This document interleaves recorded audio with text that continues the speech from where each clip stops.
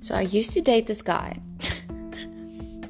Okay, don't get me wrong. I've had 4 or 5 serious relationships. So, I'm talking about the same guy over and over. Just so you know.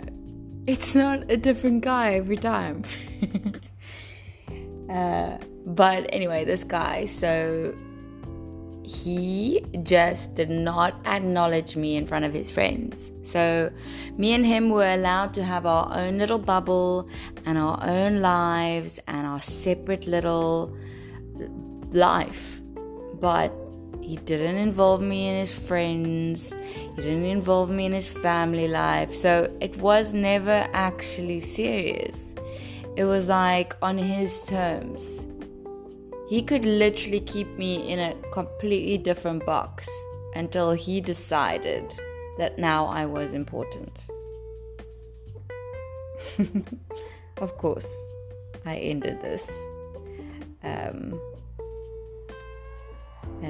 cut all ties, because at the end of the day, they'll just contact you every time they need you. But you're not involved in their lives. You're not that important to them. If they're not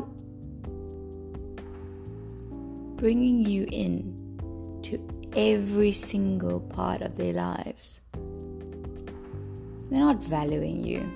They're not valuing your time. And they're not valuing your love.